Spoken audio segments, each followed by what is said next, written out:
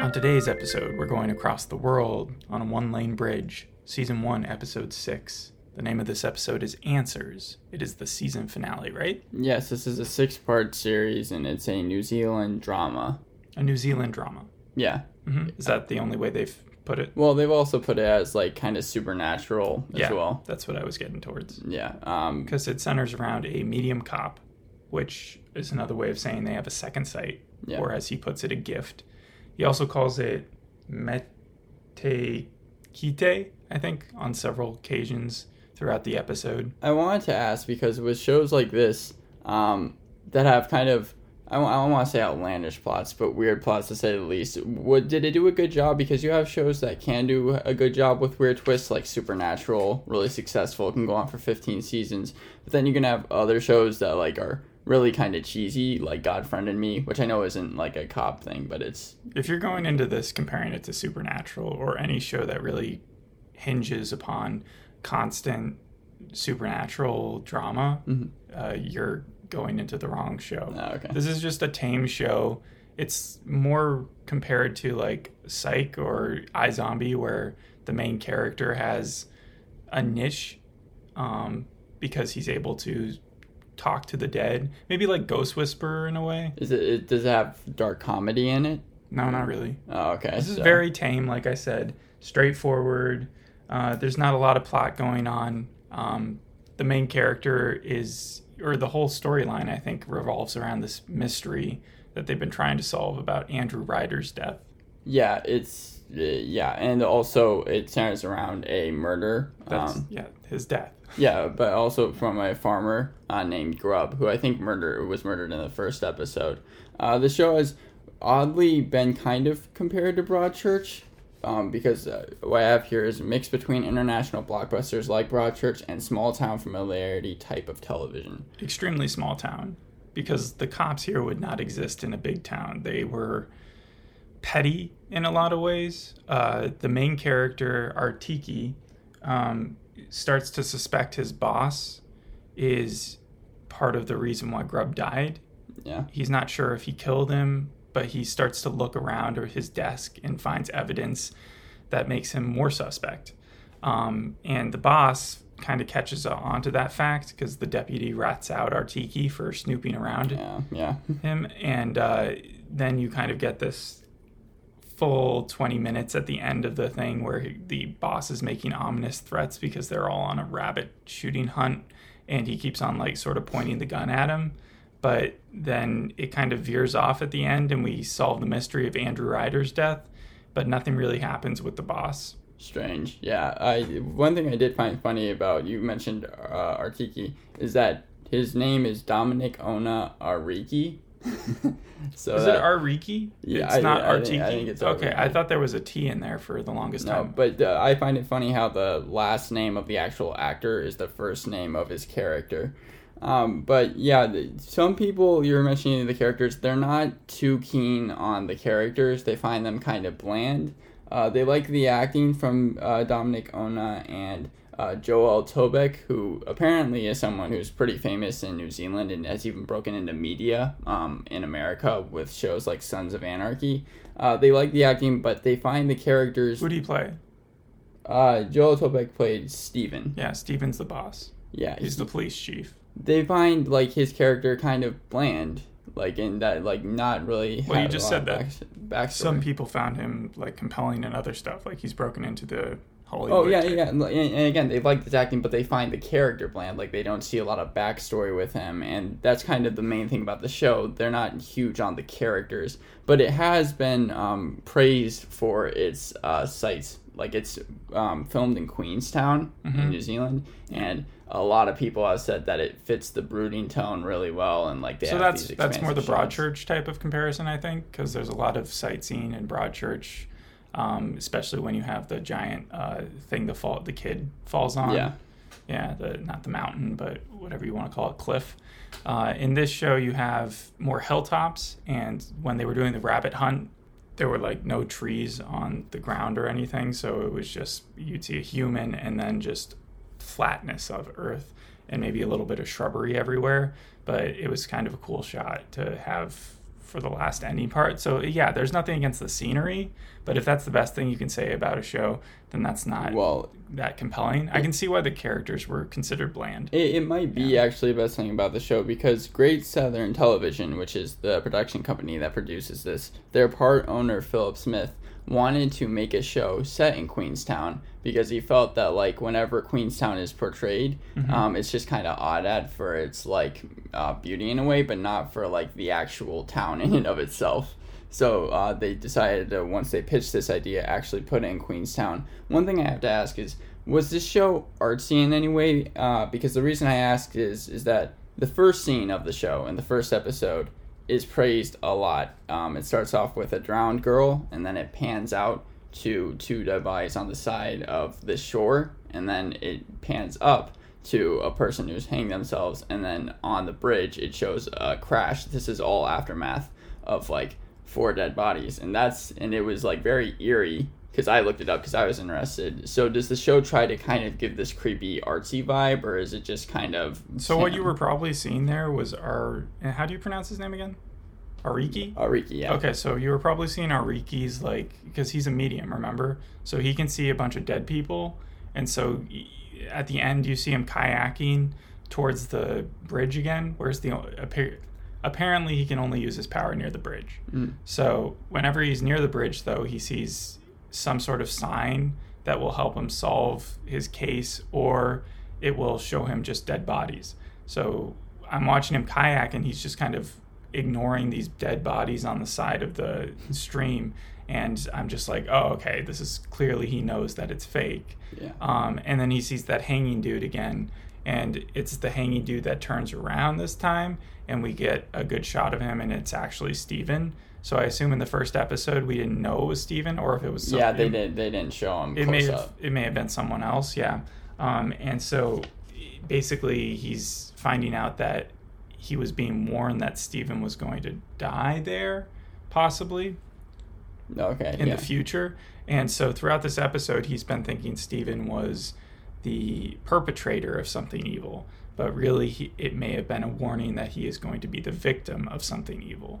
But there is something that Steven is definitely hiding, because even though they're friends, this is the episode where he comes to Steven and says, I have this superpower gift. This is before he suspects him of anything. And this is where Steven originally kind of rebuffs him and says, no, we're closing this case. It's over. And then he does come to him and he's like, okay, show me what you got. But then when he says that and they go to the bridge, that's when he starts getting really suspicious of Steven doing something. Yeah, this show has had a problem with... last thing. But Steven is, like, hiding money and stuff. And he also took that grub guy, right? Like his tooth or something that he was holding in his hand from the autopsy room, and kind of just kept it in his desk with no real explanation as to why he did that. That's strange, yeah. There's probably just information that he has that he's not willing to give up. So we're definitely supposed to think in this show that Steven, the main cop person, is evil. That's what they're hinting at a lot? Yeah, for some of the episode, they definitely are, when he's, like, shooting the rabbits and stuff. But they never outright say it, so by the end there, you kind of more are leaning towards the idea that he's hiding something, but he's not a bad dude. Like, we find out he didn't have anything to do with Andrew Ryder's death, which is a big deal, and they come to the conclusion that it was actually a Waithright. The Ryders and the Waithrights are like two friendly families, actually, and I think that Andrew Ryder and David Braithwaite, Braithwaite had a relationship, and it says when he was confessing right before he killed himself, he was like, they were kissing and then they were fighting, and then because over the property dispute of whether or not they should sell the land, and he never should have killed the guy. He felt really guilty about it. But yeah, that storyline again is pretty dull because it takes the entire episode to kind of just have Ariki just kind of walk into the confession. Well, I was going to ask, because the show has had a problem with pacing, and this is the season finale that you watched, and it's being renewed because it had a lot of high viewership numbers. Interesting. But like, it doesn't seem like for the season finale they really figured anything out except for who killed Andrew Ryder. Yeah, but that seemed to be the only big issue. Like, the thing about Grubb, right? Yeah. Is he didn't play too much of a factor in the episode. Like, he's dead. They weren't really concentrating on his case, and it was more just a lingering plot line of what's going to happen to Steven in the future. The other thing that happened was in the previously, Ariki ate a gecko, and it was crunchy, and they show that in the previously. Yeah, and then he talks about it in this episode, having eaten the gecko on the bridge to the lady in the wheelchair, who I think has a relationship with Steven. And she has also a gecko tattoo on the back of her neck. So she also has some sort of connection to the bridge or something mysterious that goes on in that town.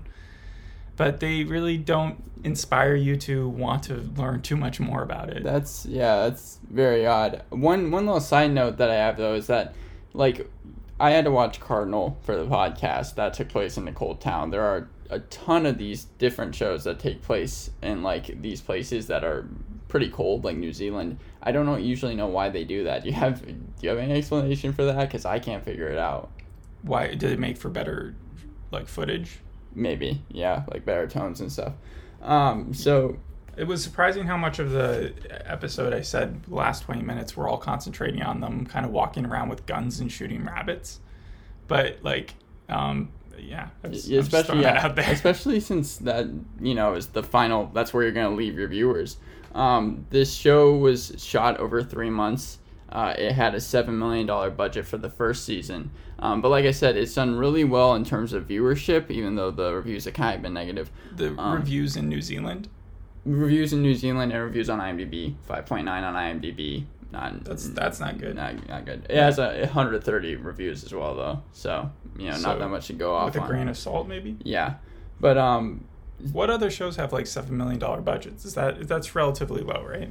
Yeah, I was going to say... For 6 episodes, though? It's well, okay. Also, the funny thing about that is, I was just about to bring up a story that I read, where apparently this show is being bought back along with some other shows by the same production company, Vegas and the Panthers, and $16 million is going to be spread out between those 3 shows. So I think it's a very local type of TV show that they were trying to really get for people. Yeah, so, like, one of the main problems that I had with Ariki's ability is that it didn't seem very helpful at all. Like, he presents it as a gift and obviously knows a little bit about it, but he says, I can see things, I can hear things other people can't, and then the boss responded, like, that wasn't on your CV. That was, like, the extent of their jokes. But whenever he asks the bridge a question, he has to go to the bridge first of all. He stands there, he grabs the railing that looks like the bridge from Heroes. Do you remember that bridge from the first season? First season. And he kind of just waits there, and then suddenly, like, a figure will appear. But I think in previous episodes he was actually able to converse with the ghosts. Oh, I was going to ask, yeah. So he doesn't actually speak with them. No, he's not able to do anything with the ghost or the sighting because it was just his boss staring at him. And at one point he went with his boss, so you had his actual boss there talking to him, and just the guy staring at him in the background. And although it makes for a little bit of an intimidating shot, like, it doesn't help the character solve anything, and it doesn't move the plot forward. Yeah, I mean, it's less about the plot, but just entertainment value. You kind of want to see someone's power work more. Like, this would be on the C list of, like, superhero powers if it was listed. Yeah. I thought that from reading what I was seeing that it was a slow burn, but it just sounds like it's just like a really, really slow show. Yeah, this may have just been kind of a weak ending. The nice thing was that Andrew's, I think, wife, possibly, or someone related to him, had confessed to his murder because she... Lois, I think, is her name, right? Yeah, well, yeah, I think so. No, her name is Kate. Oh, Kate, okay. Okay, so Kate, maybe not his wife, but someone had confessed to a murder, and basically because they drink a lot and they black out and they thought they may have done it, and their daughter was really depressed at the idea of that happening, and they were able to let her go because of what they figured out with Andrew Ryder's actual death and how it happened. So at the end, you get kind of a montage of her back on the tractor with her daughter and like her grandpa or something. And it's more touching than anything. I'm like, oh, wow, maybe if I'd seen the other 5 episodes, this would be sort of a resolution that I'd be happy with. There's a little story with Emma, the daughter, who kisses Ariki, but he kind of like rebuffs that because he's way older than her. And he's like, so I'm sorry if we got our signals crossed, and she's like, you're really nice, that's okay. It was like the most no, it wasn't even awkward from her point of view. It was kind of just like, okay, that's checkmarked in the storyline, let's move on. I was gonna say, like, why even have that in the show? Well, she'd been sad the entire time, so okay. Yeah, so one of my questions was, did the cops act normal? You kind of answered that, not really. Well, there's not that many cops. There's the police chief, there's that deputy who ratted out Ariki, and then there's Ariki who kind of goes around trying to solve stuff all the time. Wow, so when you're talking about like a small police force, it's a really small police force. Yeah.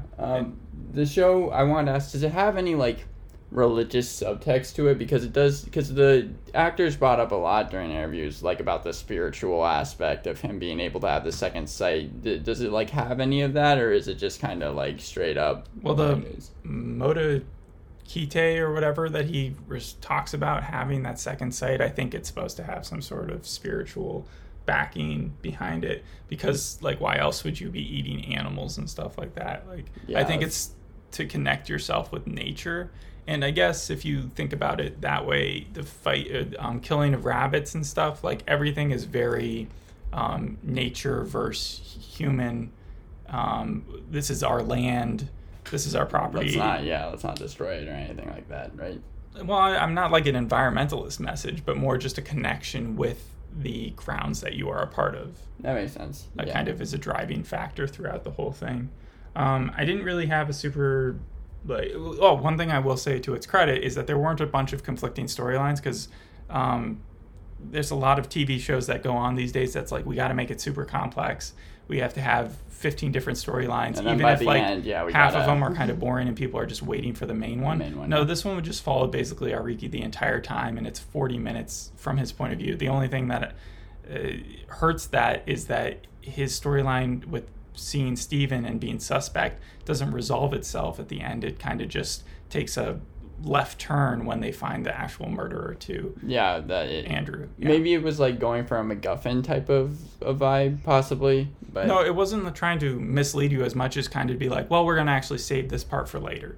Because at first I was like, well, that ability really screwed him up. He thought it was Steven this whole time. But then I was like, oh, he's been looking at Grubb's murder, not at Andrew's murder. I find it strange when shows do that in the first season, because I'm always like... The Killing did something similar, but The Killing got way more backlash. But more backlash, okay. Yeah, it got extremely... fans were very angry, because that was also a very direct message, but there weren't multiple killings, it was just the killing. Was it after the first season, or was it like a different No, season? It was a known like grievance of the first season, which they sort of resolve in the second one. I'm not sure what I would compare this to, but I would say that the rabbit shoot or rabbit hunt was like an Elmer Fudd factory. Like there was a bunch of drunks, and then they kind of all went out and they were like, "You're gonna bag the rabbits, and I'm gonna shoot them."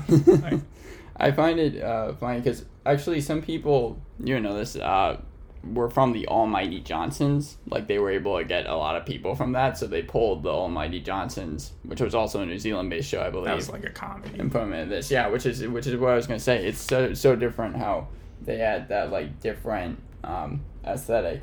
One other thing I thought about when I was watching it is that this is the second show that has concentrated on a superhuman ability on a bridge. The other one being Nosferatu, where she had the shorter way bridge or whatever, where when she ran through it, she was able to travel through places. But again, that would be super cool if he was able to do something on this bridge that would teleport him other places, so he could figure stuff out. Yeah, if he could like actually communicate with so he could get out of that town. And just like not worry about those people. And Ariki was supposed to be like an outsider. That was the whole entire idea. At the end of it, basically, the police chief confronts him and is like, did you actually think I like killed Grubb?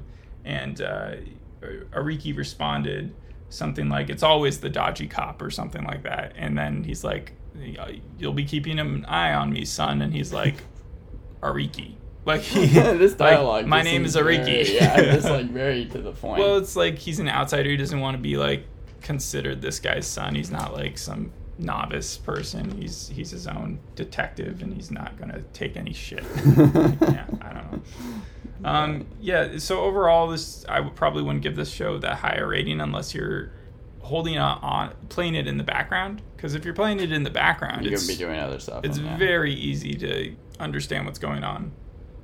So yeah, the title of the episode, Answers, is a bit misleading because it doesn't really answer everything. It just kind of concludes with most of the storylines. Like, had it not gotten a second season run, then I probably would be perfectly fine with that. Yeah, I think a lot of people would be. But the show has done, it has one-word titles for everything. Like, the first one was Arrival, Denial, Escape, Fall, Acceptance, and then the ending one was Answers. Yeah, that could be cool. Yeah, it just needed more answers maybe at the end. Yeah, probably. Or no, actually what it needed to do was not add the extra layer of the cop being evil, because then you could, or I don't know, find some solution to do it. I don't know why he's hiding money, but I think most people do, right? Like maybe not in their walls, but like hide a stash of money just to have in an emergency. Yeah. I didn't see that as that suspicious. The tooth thing was such a weird thing to find in his desk drawer, because the way Ariki decides to like approach that is to start asking his boss about the dentist. Like, I don't understand how that sort of detective work would actually come to anything helpful for him. That, like, unless the murderer, the thing I learned about this police force is unless the murderer comes out right in front of you and just tells you what happens, they'll arrest someone else who confesses to the same murder and then close the case. So they don't come off as the best police force, except for Ariki, who just kind of constantly questions what they're doing. So that'll basically be our review for today. It's kind of hard to find this episode unless you're subscribed to New Zealand's straight channel. TVNZ1, Yeah, so good luck if you're not. And then that'll be where we leave it. Yep. All right. Bye.